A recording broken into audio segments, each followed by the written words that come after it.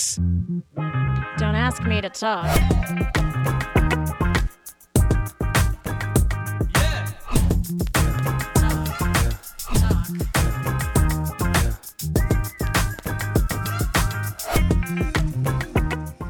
Hello, welcome to Don't Ask Me to Talk. I am your host, Stacey Heller. I am so excited about today's guest, and she will appreciate more so than many the references that I had as inspiration for the music, but I'll get into that in a minute. So, as I said, welcome. If you can't listen live, then make sure that you text DAMTT to 55678, and then you will get all the details on where you can find me to listen on your preferred podcast platform. Man, that's a mouthful. And if you want to call in, you can call 425-373-5527.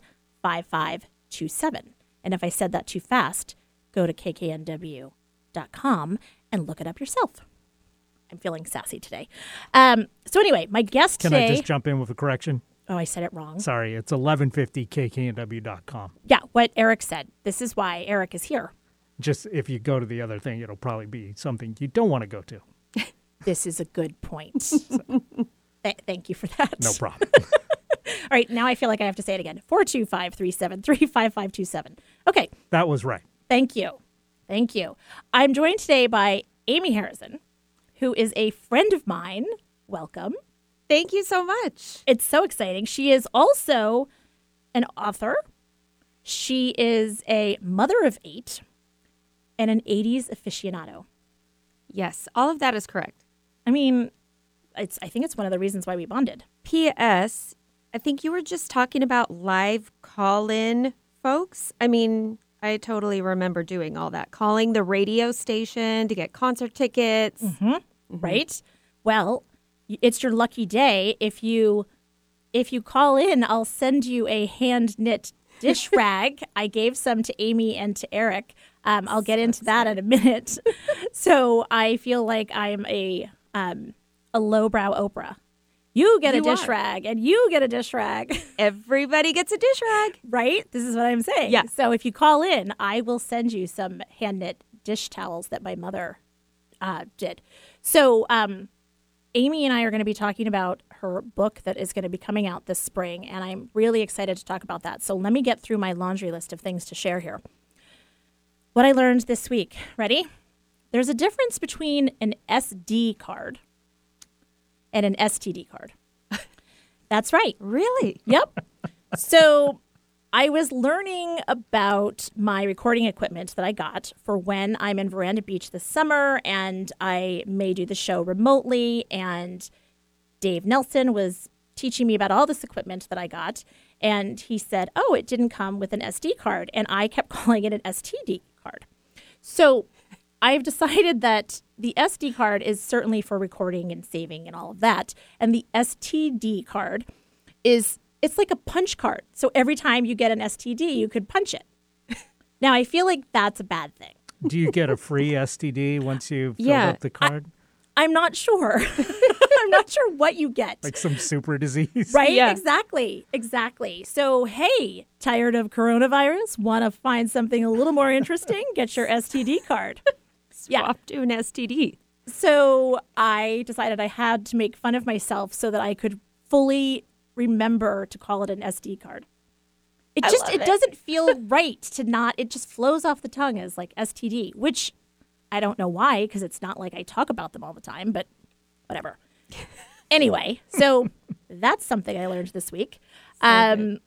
Also, on Sunday, I learned more because we recorded some of the Between Two Cheeks podcast, which, if you recall, because I know you are all fervent listeners that have listened to every episode, it's the podcast that I am helping produce and host about Brazilians, not the people, the treatment.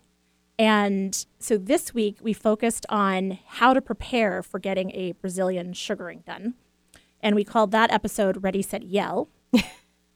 Yep. Perfect. And we also talked about what to expect during said treatment. That one is called What to Expect When You're Expecting Hell, which seemed like an appropriate title to share since you're the mother of 8.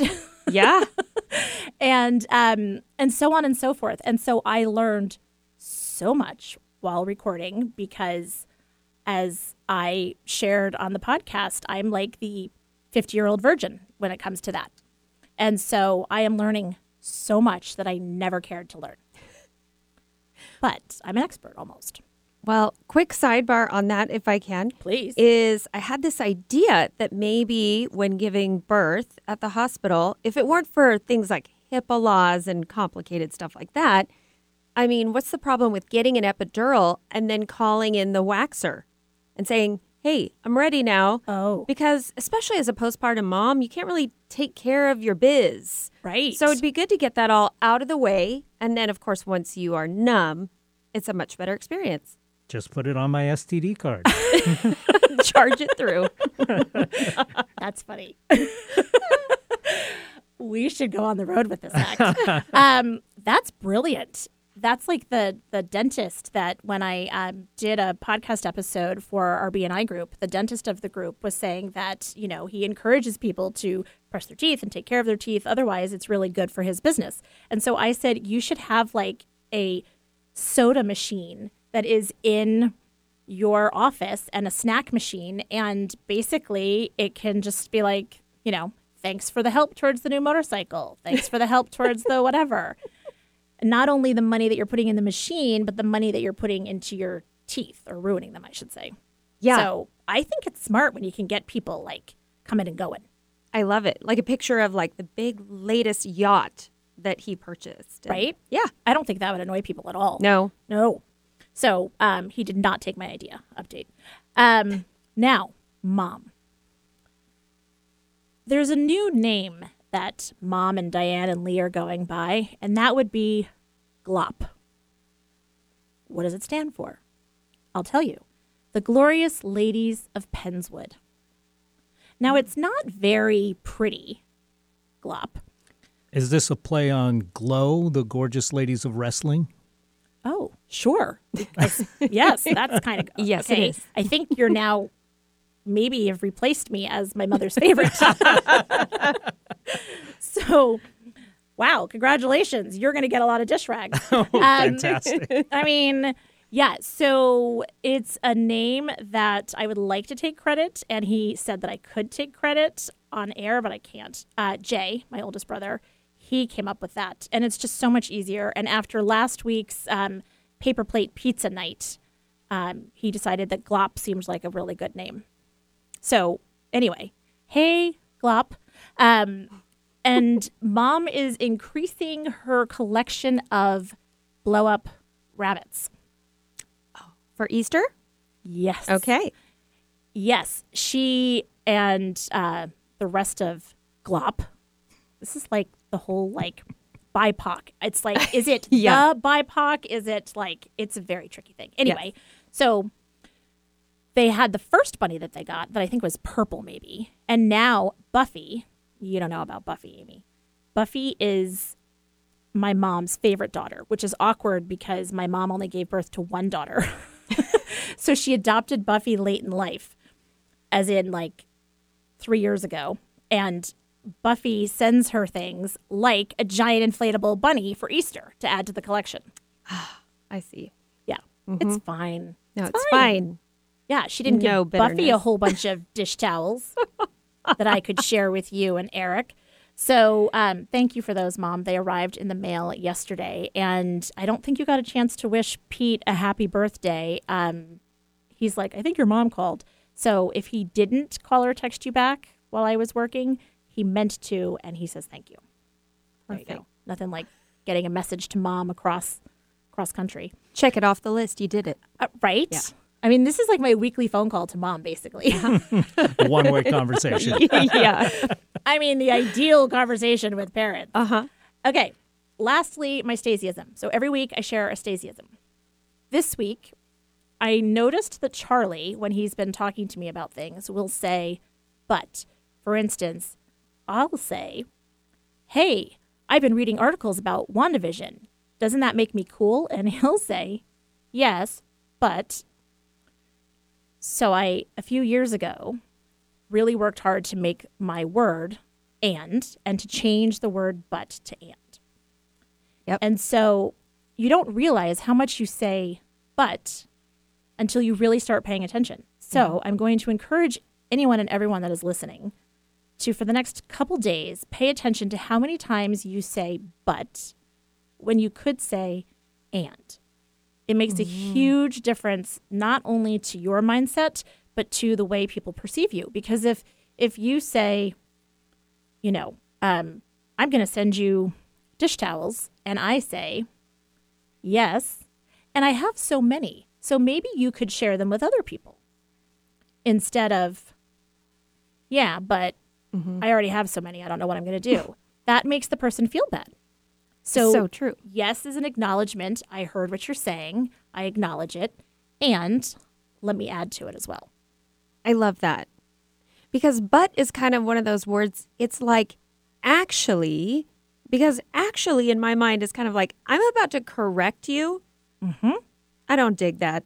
Right? Yeah. And it negates everything that is Yes. said beforehand. Exactly. Like, oh, you look so good, but, I wish you had worn your hair up. And it's like, all you hear is, I should have worn my hair up. Right.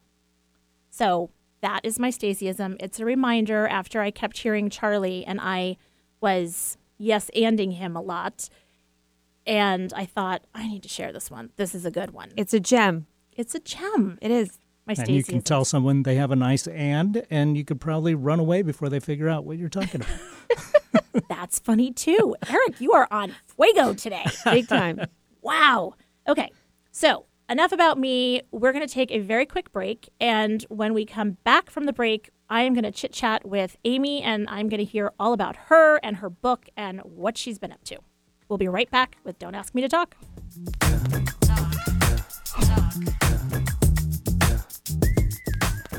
Hi, this is Lisa Downs, host of Reigniting You, the show that takes a positive, forward-looking approach to mid to late career transitions for Gen Xers and Boomers every Wednesday afternoon at 3 o'clock Pacific. Whether you're looking to stay in the traditional workforce, do your own thing, or retire or semi-retire, Reigniting You is your source for career transition advice, inspiration, and insight for what's next in your career and life. Join me Wednesdays at 3 o'clock to get re-energized, recharged, and reignited. Feelings of disconnect are the cause of an ever-surging mental health crisis. Many of us feel apathetic about ourselves, our work, home, and relationships. We don't know how to re-engage. I'm Greg Kuiper of Kuiper Counseling. At the Root focuses on emotional connection and how awareness is at the root of building healthy relationships with self and others. Join me weekly to re-engage with both. At the Root airs Mondays at 3:30 p.m. here on KKNW. Subscribe to the podcast or go to KuiperCounseling.com.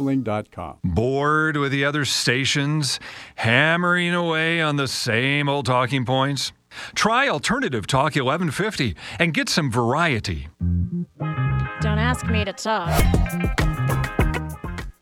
Welcome back to Don't Ask Me to Talk. I am your host, Stacey Heller, and I am joined by Amy Harrison. So, as I mentioned at the top of the show, Amy and I go way back, and then Amy moved and we lost touch.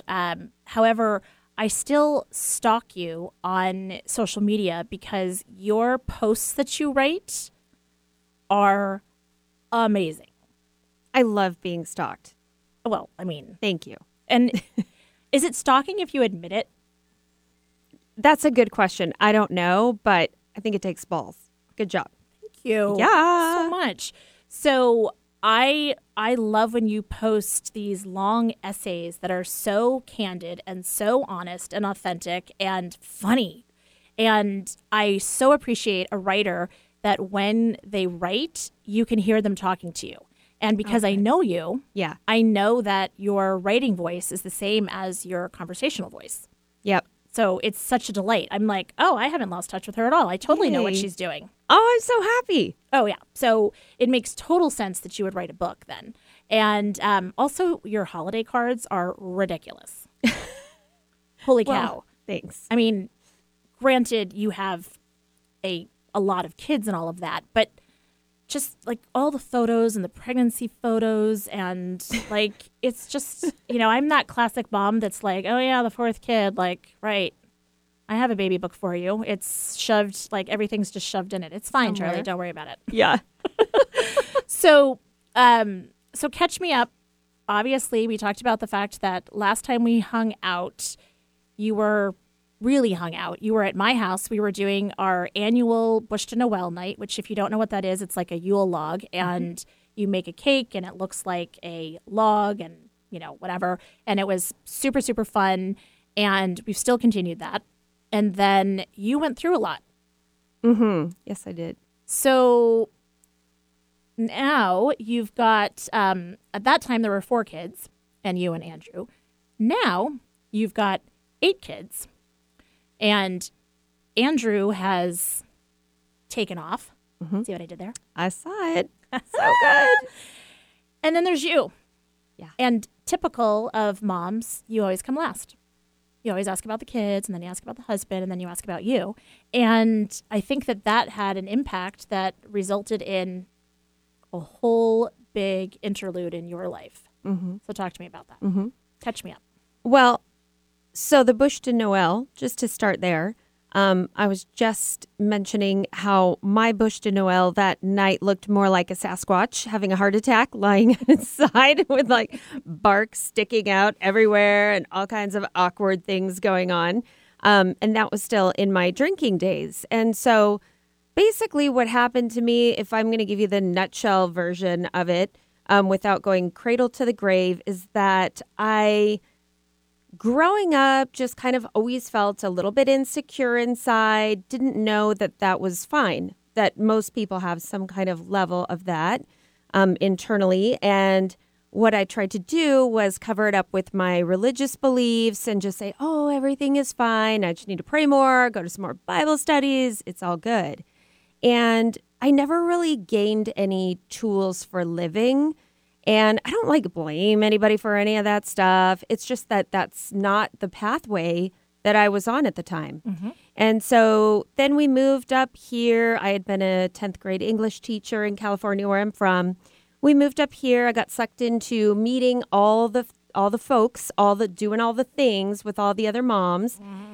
And I felt like where we lived at the time, I mean, these are like these Jedi moms, right? Who are like, oh, you didn't register your kid for soccer back in the spring? And I was like, what, you mean for fall soccer? Right. Like, and you I missed it. Totally just felt like I was clueless all the time. So that started a bunch of negative internal talk for me. And I pretty much felt like I was kind of failing at this mom thing and didn't realize that,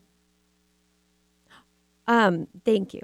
That I had, 4 kids in the time that a lot of people had 2 or 1. Right. And so, of course, my life was going to be a little bit more complex and a little bit more difficult to manage and challenging, and that was okay. And being a type B personality, I was kind of that person who wasn't super organized, and all of that is okay. And I started just kind of hiding behind trying to figure out different ways to escape my feelings. Mm-hmm. I started going to book clubs, have a glass of wine or 2 there, never really had a drinking history at all. And then as I got a little bit more sucked into the mommy wine culture and the mommy's juice afternoons, mm-hmm. It just became a thing where after time, all of a sudden I thought, I don't know if I'm controlling this anymore. I think this is controlling me. Mm-hmm. But I didn't want to tell anybody because that was my way of coping at that point in time. Right. And so I just kept it quiet. And I think pretty much everybody else knew I had a problem before I did, or before I would admit it. I think I imagine that's sometimes the case. And I appreciate the fact that your story is a little bit different. I have, in my family of origin, we have a history of alcoholism. In Pete's family of origin, there's a history of alcoholism. So there's always so much, talk about the genetics of mm-hmm. alcoholism and addiction and that kind of thing. People forget, though, that circumstance can also breed this, that if you're not taking care of your mental health, then you can find unhealthy coping mechanisms and skills mm-hmm. that really, they mess you up. And I'm 100% with you on the culture of the mom culture. It's really hard. And moving from the East Coast to the West Coast, people never hear what they really mean. And I would come in and there would be a conversation about something. And I'm like, just kill the snake, people. We don't need to have a PTA meeting to talk about killing the snake. Like, the snake's in the room. We'll worry about PETA later. And, you know, it was really different. And I would imagine that you felt like you were trying to hide the secret of you being human. Right. And then you had a bigger secret to hide, which was your struggle with drinking. Right. Yeah. And for me, the big deal was that I started out, for all intents and purposes, as a normal drinker. And so I thought I could sort of get back there. It stood to reason in my mind that, oh, well, things might be a little bit out of control right now. But if I just kind of rope it in a little bit and cool it down, everything is going to be fine. So I lived with that constant, oh, man, I'm doing it too hard right now. I better just kind of let it all go and, you know, just go back to square one, and kind of like being on a diet or something. Sure. Yeah. Like, oh, I ate too many cookies, but that's fine. Tomorrow's another day. Exactly. And I'll start all over. Yeah, and exactly. So since I already ate all the cookies, I might as well finish the box. Right. I've maybe been on a diet or two, so I can totally relate to that. Was there a moment that you said, okay, enough is enough? Well, yes. That if you're are you asking kind of like about a rock bottom moment, or I guess just so? Like, yeah. for some people, it can be an incident, it can be a series of events, it can be a moment of awareness. It's Sure. it's a perfect storm of all of it. Right, trifecta kind of thing. And for me, I can think of actually three things. First one being the first night that I realized I had consumed almost an entire bottle of wine by myself, which might not seem like a big deal for people to hear that. But for me, it was like, that was the moment where I thought, I can't believe this. It was kind of early on. It was before I had any real progression, before I started experiencing consequences. Mm-hmm. And I remember looking at that going like, oh, damn, I'm so sorry. I swore twice now, and I'm very sorry. I'm going to get kicked out. I apologize. I am not going to kick you out. I will not. Yeah, I'm very sorry. And so there was that night where I just kind of felt this internal fear, like, I better get control of this. And then the second one was the first time that I went to rehab, which I like to call not rehab, because my husband told me that it was not rehab. It was going to be sort of a depression camp, if you will. And it was going to be fun. A place where I could go work on my postpartum depression issues and just have a break from the kids and get away, you know, like it was like a Club Med or something. And I got there, rolled up, and was angry because it was not rehab. It was legit rehab. So you felt bait and switch. Yes. And so I just kind of thought I was a little bit too good for that place. And I was filled with ego and pride and just couldn't see that I had a problem. Wasn't willing to admit that perhaps I was one of everybody else who was in the room. You know, I didn't have legal problems. I didn't have, I still had a house. I had a husband. I don't have a problem. My life is together. Right. And then I came home from not rehab. And 2 weeks later, I got a DUI right over here on like the main artery through town at school pickup time. And that was really my moment of clarity when I thought, okay. And that was like, I would say the largest point in time where I really surrendered, truly surrendered, and said, I'm an alcoholic and I can't control this. And if I have any hope of maintaining my life in its current semblance, I'm going to have to try and get sober. And it was terrifying. Oh, I cannot even imagine. And to have the grace to go through that situation and not get angry again, and to actually have a moment for you of reflection. There's so many people that, they're still not there yet. So good for you for, everybody has their moment. And so whatever it looks like for anyone, congratulations on having it. Self-awareness, no matter what your deal is, whether it's depression, whether it's anxiety, mental health, obesity, you overwork, whatever it is, self-awareness, it's so the first step of anything. Yeah. And so that's huge. And so then you went to rehab, I'm guessing? Yeah. So basically I had a really exciting evening because I got an invitation to spend the night at King County Jail. Ooh. And Were the accommodations nice? They were lovely, and so were the outfits. I look really good in an orange jumpsuit, apparently. Oh, that sun-kissed California skin that you have. You know.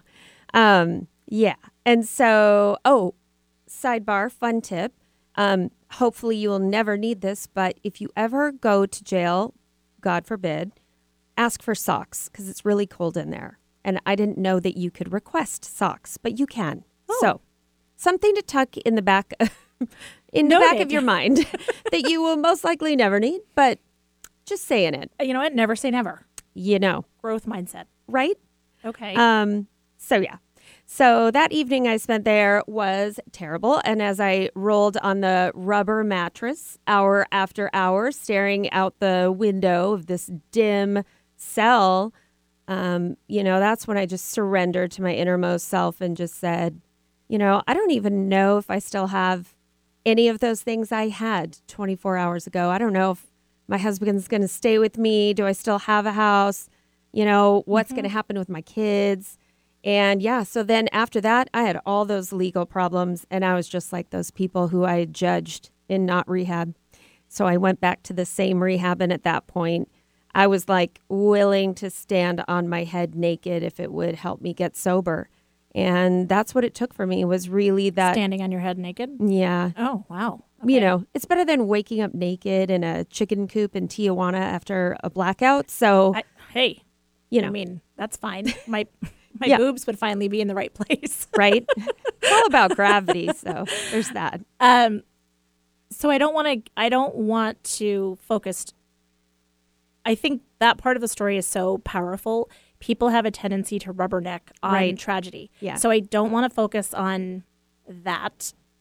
I want to shift, because then you came out and you gave basically like you had a rebirth of yourself. Mm-hmm. And that's the part that is incredibly powerful. And then I think was the impetus for you to write this book. Yeah. So tell me about that. So I got home, and when you get sober, basically there's this little saying, and it's new playgrounds, new playmates. And that's what I had to do. I had a neighborhood full of a lot of drinking, and it was extremely common. It wasn't, an odd thing that was occurring. And I just needed to be around some sober friends, and I didn't really have any at the time. Mm-hmm. I actually had one friend who was my biggest drinking buddy, and she had gotten sober about 6 months before I did.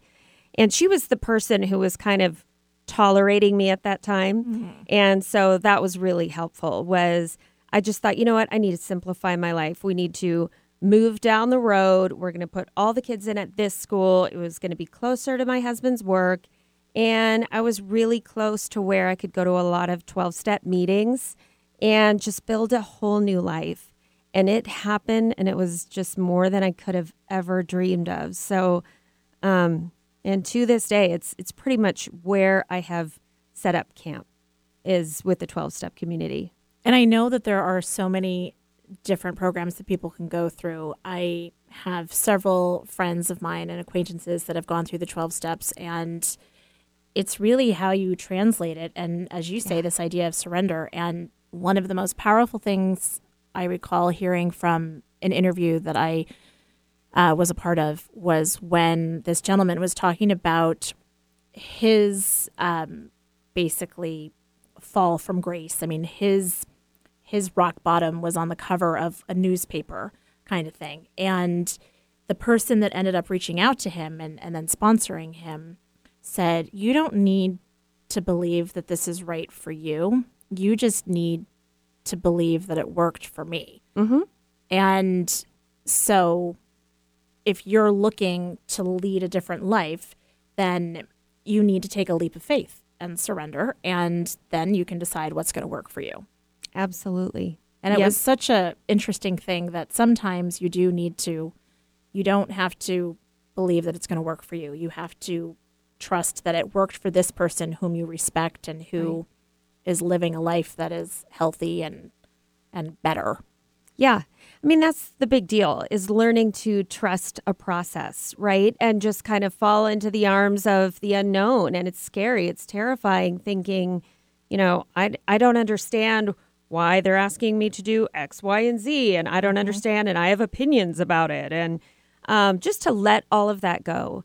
It's difficult, especially as adults. I mean, the older I get, the more set in my ways I find myself. So just the willingness to look at something from a different perspective and just follow directions. Yeah, you don't strike me as a direction follower. Really? Shocking. So then you create a community for yourself. And, as I said, I've witnessed from the peripheral, and you were really authentic about sharing, like, oh my gosh, the kids and all these kinds of things. And then you were pregnant. Yes. Surprise! Yeah. And then because you and Andrew are overachievers, you decided that match sets seemed like a good idea. So you went for another 4. Mm-hmm. And all of your children are unbelievably gorgeous children. And Thank you. Again, you can follow Amy on social media and the stories that she tells and the pictures. And there is such a presence that it's clear that you and Andrew have with your kids. And so I think you had that before, but I'm guessing that you felt like you lost it and lost your way. It's very clear that it is really back. And the fact that Andrew is such a partner in all of this, and you are such a partner with him in his career. Mm-hmm. It's an amazing, healthy approach to things. Thank you. Oh, yeah. I mean, it's just amazing. So all of these experiences of yours, you decided to take your amazing English teacher ways, your writing with a clear voice that is clearly yours, your experience of having a bunch of children, and your experience as an alcoholic, and roll it all up into one juicy book. Mm-hmm. Eternally Juicy. Expecting. Yeah. Yeah. Which I love the name. What does the name mean to you? I know what I think it means, but what does it mean to you? Well, first of all, I'm a big fan of alliteration. So there's that. Amen. Right? And secondly, just the whole concept of, okay, my career in pregnancy and childbirth is over now. I'm not going to have any more kids, knock on wood. And, by all means, it's exciting to know all the different chapters that await me. And if I'm sober, I'll be around and present to experience those chapters. And so that's kind of where my head was around, was eternally expecting. So I love that. Want to know what I think? yeah, I mean, because it matters. Because does. it's your book, but it's my opinion. yeah, The idea that you're the ultimate optimist, and this expecting something, and the difference is in the beginning, maybe you were expecting to happen. You were expecting it to happen to you or for you, and now you're participating in it. right. But there's just this optimism of, like, I'm always expecting, like, something's going to happen. Right.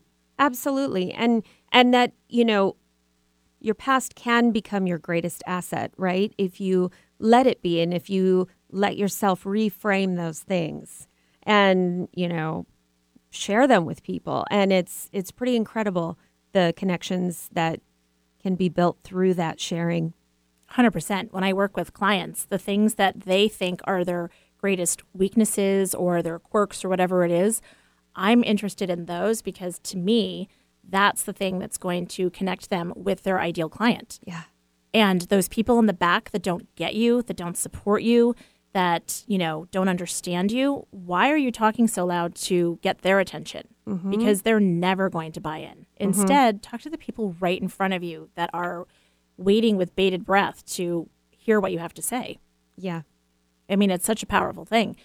So this book, I know from what you've shared that you are using, it's part memoir, part metaphor. We were talking about the play on words, that it's like, you call it a memophor. I was saying that it's like, a momophore times two.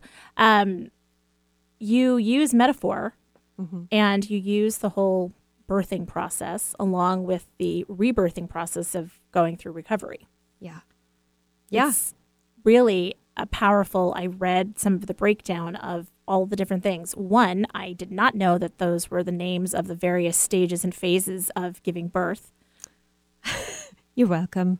I was like, some of the words, I was like, oh yeah, I remember effacement, right, and crowning. But then other things, I was like, oh, is that what that was called? So that was interesting.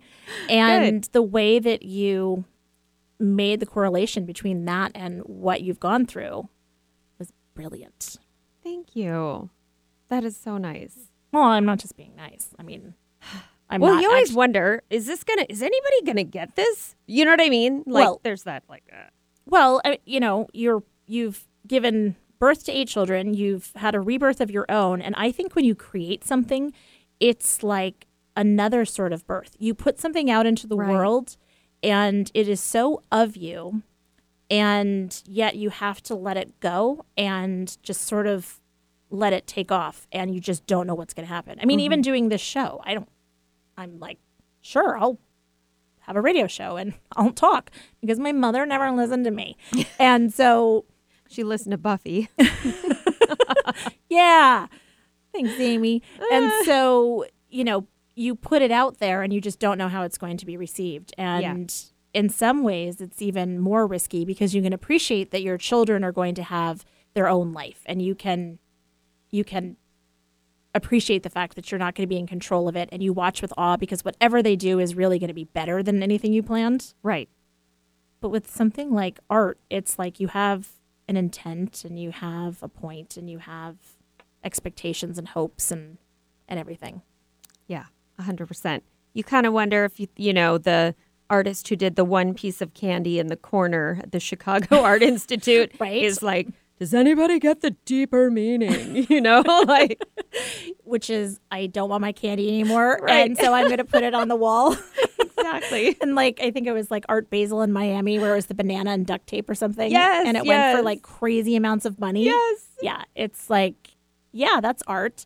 I will say that the other day at our house, there was this spot, like a scrape or something. And I said, I'm going to put a little placard that has like, still life, not so still.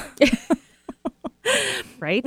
And, like by the artist and have, Charlie as he was rushing to get his backpack. Perfect. So the other metaphor that you use throughout the book is airplanes. Mm-hmm.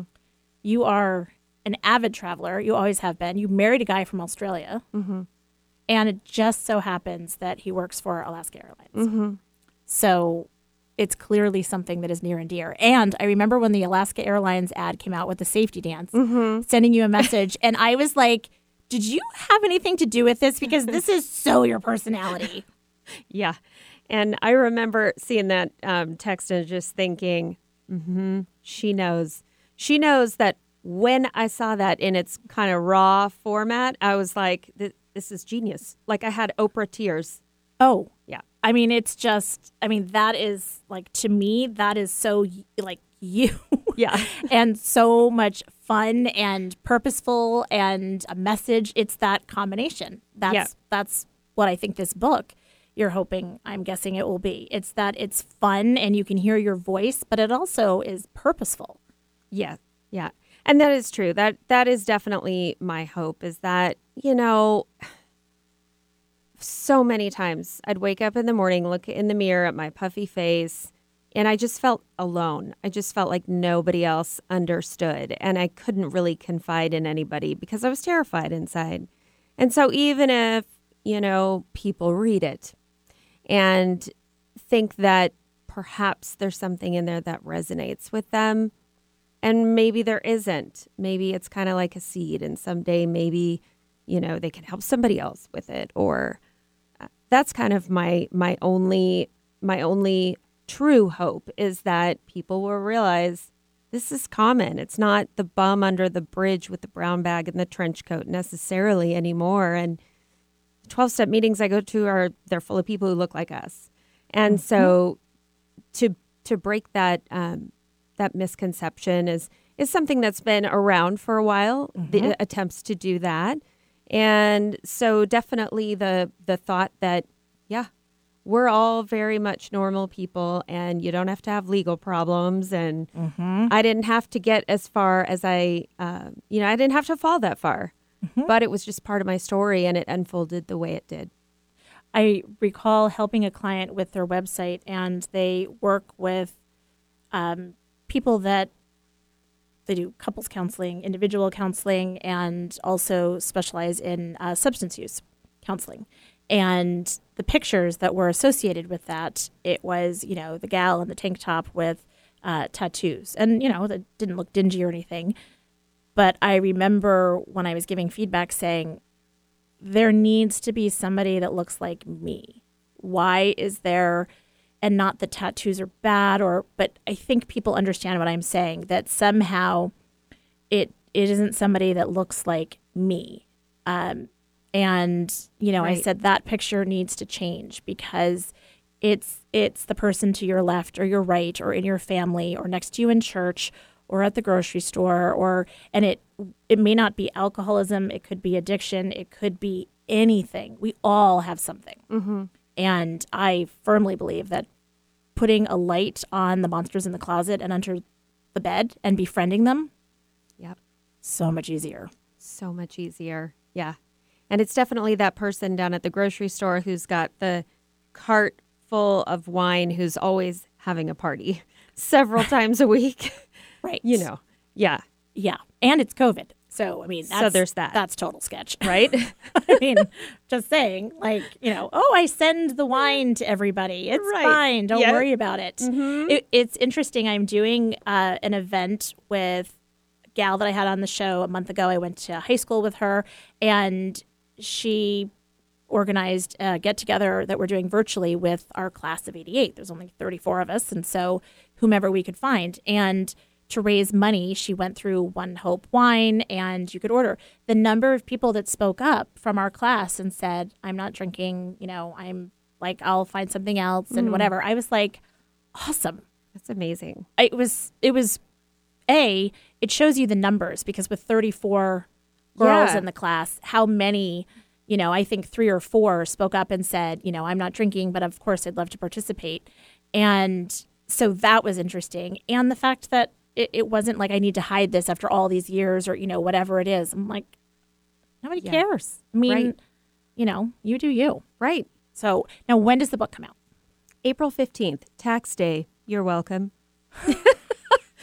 Something to make you laugh on a day that you might want to cry. Right. I love this. Okay. Yeah. We're going to take a quick break. And when we get back, we are going to have some fun. I can't wait. Right? So we'll be right back with Amy Harrison. See you soon. Yeah.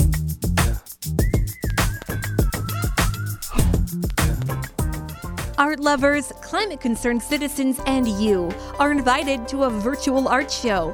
The exhibition From Green to Gray opens Friday, April 2nd, and runs through May 31st. The virtual exhibition, conceived by artist and high school senior William Rains, will focus on the effects of climate change and will feature juried work from artists around the world. Profits raised from print sales will support the Sunrise Movement, an organization fighting for progressive climate policy in the United States. To learn more, go to FromGreenToGray.com. Note, gray is spelled with an E. Are you stuck in a creative straitjacket, going crazy trying to find a different way out? Exhausted from trying to make old ideas feel fresh and relevant? Popcorn and Noodle is a boutique agency that specializes in popcorning new ideas and noodling on existing ones for entrepreneurs and small businesses. Whether it's ideas about what to name a new venture, how to promote your services, or which direction to consider next, Popcorn and Noodle serves ideas that pop and stick. Don't go crazy. Go to popcornandnoodlesideas.com. Creative solutions. Serve daily. Alternative Talk 1150. Local talk for the body, mind, and soul. Don't ask me to talk. Welcome back to Don't Ask Me to Talk. I'm Stacey Heller. I am joined by Amy Harrison. We had an awesome conversation about the book that is going to be coming out on Tax Day 2021, Eternally Expecting. Mm-hmm. And it is going to be a great read. It's going to be something that everybody should read it, because especially if you're a mom who is just a normal mom, there is something that you feel like it's your dirty little secret that you have to hide. It may be your floors or your pantry, but been there too, right? Mm-hmm. But the Instagram perfect world is it is the worst to try to keep up with that. And at a certain point, I feel like we all need permission to let stuff go. Yeah. So I'm giving you that permission today. So I thought, since you're such an 80s gal, we could do some 80s trivia. Great. I know you're going to get all of these right, and I'm going to run through them, and we're going to be like out of time because you know these things. Okay. I don't know. Rick Ocasek, lead singer for what band? I absolutely have no idea. Really? Yeah. You know. The Cars. Yes. See? Annie was married to Paulina Povaskova, is that how you say it? Poroskova. Poroskova. And he just died like last year, I think. Yeah. And they were separated. See, I know all these. This is what my head is full of. And they were separated, but lived in the same space. And in his will, he left nothing for her, even though she stayed with him right to the end. I hope you started with a hard one. That was hard. Good job. Okay. All right. Okay. Which song by the Bangles was a big hit in '86? Walk Like an Egyptian. There you go. Okay. Come on. Little bit of confidence now. Okay. Okay. And isn't it one of the gals that was in, I think, the Bangles that married John Taylor, and then like somebody started, I think John Taylor from Duran Duran. Mm-hmm. Mm-hmm. His wife, I think, is one of the founders of Juicy Couture. Right. Okay. Like, this is the knowledge that, like, is in my head. Yeah. So that's a thing. At least we have the same pop culture references. Oh, yeah. Because I hate it when I say stuff and, millennials look at me like, what? Okay. Old person? What's really depressing is yesterday when I was talking to Charlie about how I used to work for this gourmet food store in Connecticut, and, the silent owner or partner in the business was Paul Newman. And he said, "Who's Paul Newman?" Oh, and it made me think of the Macklemore lyrics where he talks about, I've heard that you die twice, and, once when you die and the other when nobody remembers your name. And I thought, Paul Newman can't die yet. Yeah. So then I had to go on like a deep dive, and I was like, here's pictures, here's movies, like, here's his like philanthropy, all these things. Mm-hmm. So I'm doing my part to keep him alive. Good job. Thank you. Yeah. Thank you so much. Okay, now, Blondie came out with a song in 1980 that was also the theme song for the movie American Gigolo. What was it? Heart of Glass? No, Call Me. Okay, I have a great story about that, which I won't go into the whole thing, but my neighbor's brother recorded over a tape that we had, this Blondie tape, and so it ruined the song forever. Like, Call Me is ruined in my head forever. I can't like unsee it. It's one of those things. That's funny. Anyways, continue. Awful, but okay. Now I learned this one today. Queen's first song in 1980. Now I'm guessing that this is not their first song. Must be their first song of 1980. Very bad writing, English teacher Amy. It was also their first #1 hit in the United States. Which song do you think it was? We Are the Champions. No, see, Crazy Little Thing Called Love? Got it. Okay. You're a boy band girl, aren't you? Yeah. Yeah, okay. All right, now we'll go into movies. Do you remember the movie Splash? Of course. Do you remember what the brothers did for a living? They worked at not a fish market, but they had a fishery, fish something. It was produce, actually. Oh, yeah. But that's impressive that you were able to... I'm I'm just picturing them standing on the back of the semi in the loading dock, Right? having And- conversations. I'm with you. That would have been awkward. Right. If they were fishmongers and, Daryl Hannah is there with the tail and everything. Right? If they said it in Seattle, they could have thrown her. Right. Thrown her in the tub. Think it's time for a reboot. You know what? We need to work on this. That's brilliant. Okay, John Hughes. Many a film by John Hughes. Ferris Bueller's Day Off is my fave. So good. Oh, Do you know what film? It came out in 1984. It only took him 2 days to write. Breakfast Club? No. Darn. 16 Candles. Okay. That's the one that when I was younger and I pouted all the time that I look, a lot of people say, just like Molly Ringwald. I could see that. Yeah. At the time, I was like, and, rolled my eyes and pouted because that's what you do. Okay. Do you remember Silver Spoons, the show? Of course. Do you remember what the character's name was? Ricky Schroeder's character? Mm-hmm. Yeah, I don't remember because I was obsessed with Ricky Schroeder and wanted to marry him. So that's all I knew him as. Well, because Ricky Schroeder. Now he's grown up, and I believe that he helped fund the kid that shot somebody, and he helped fund him getting out of jail or something. Okay, right on. Well, yes, depending on your political beliefs. I believe he's a far left guy. Okay. And, it doesn't matter, but the point is that he was recently in the news, which is I think why it's it was far right. far right. Yeah. Far right. Thank you. Not far left. Thank you, Eric. See, this is, again, why Eric is here. And his name was Ricky Stratton. Oh, okay. Okay.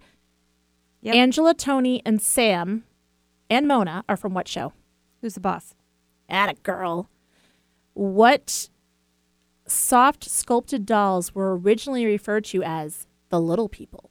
Cabbage Patch Kids. Nailed it. A best-selling book in 1981 explained how to crack the code of what puzzle? Come on. Dude. Come on. I have no idea. Oh, Rubik's? Yeah, Rubik's Cube. There was a whole book on it. I just would take it apart. I'd peel the stickers off. See? Mm-hmm. There are more than one ways to skin a cat, That's which right. is actually the name of one of the episodes for the podcast Between Two Cheeks. I'm just saying. Okay, do you know what VHS stands for? I don't know what it stands for. Video Home System, Home. Okay. like phone home. Yeah. Okay. And then do you know what the most popular video game in the 80s was? I'm going to say Pac-Man, Frogger, Pitfall. I don't know.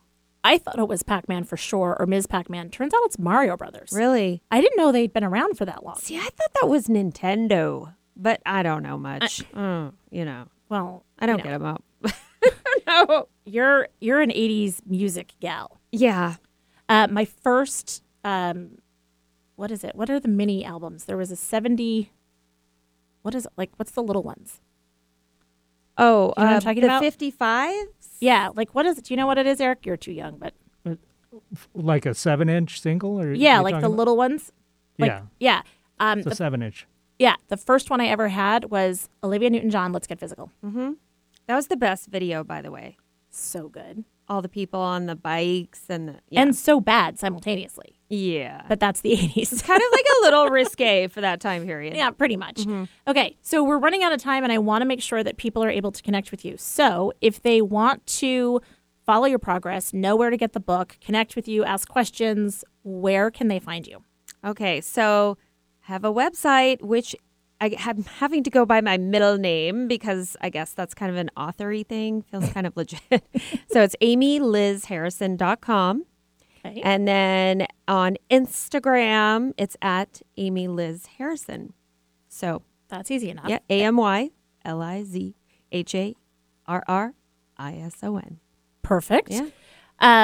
And I assume that you'll be keeping people up to date on progress as the book comes out and where they can get it and all that kind of good jazz. Absolutely. It'll be on primarily Amazon, but also Audible because I'm kind of like a listener to books. So, yeah. Are you reading your own book? I did. Yeah. I saw those posts and I was wondering if that's what you were doing because I'm not going to lie, I scrolled and I did not read the caption. That's totally fine. But I had a feeling that, and you were all like set up, like kitted out. Yeah. reading it. Yeah, I had some buddies come over and bring the stuff to me. So it was kind of exciting. That's amazing. It was great. When I was a kid and we were living in Princeton, Recording for the Blind was there, and they would do all kinds of recordings for blind people. So anyway, check out Amy's website, AmyLizHarrison, 2Rs1S.com, and learn more about her book, Eternally Expecting. And thank you for being a guest. Thank you to Eric for helping me with all of my corrections. And on next week's show, we've got Pia Larson, who is the driven owner of Fingerprint Marketing. And remember, folks, stay connected, not close. Thank you.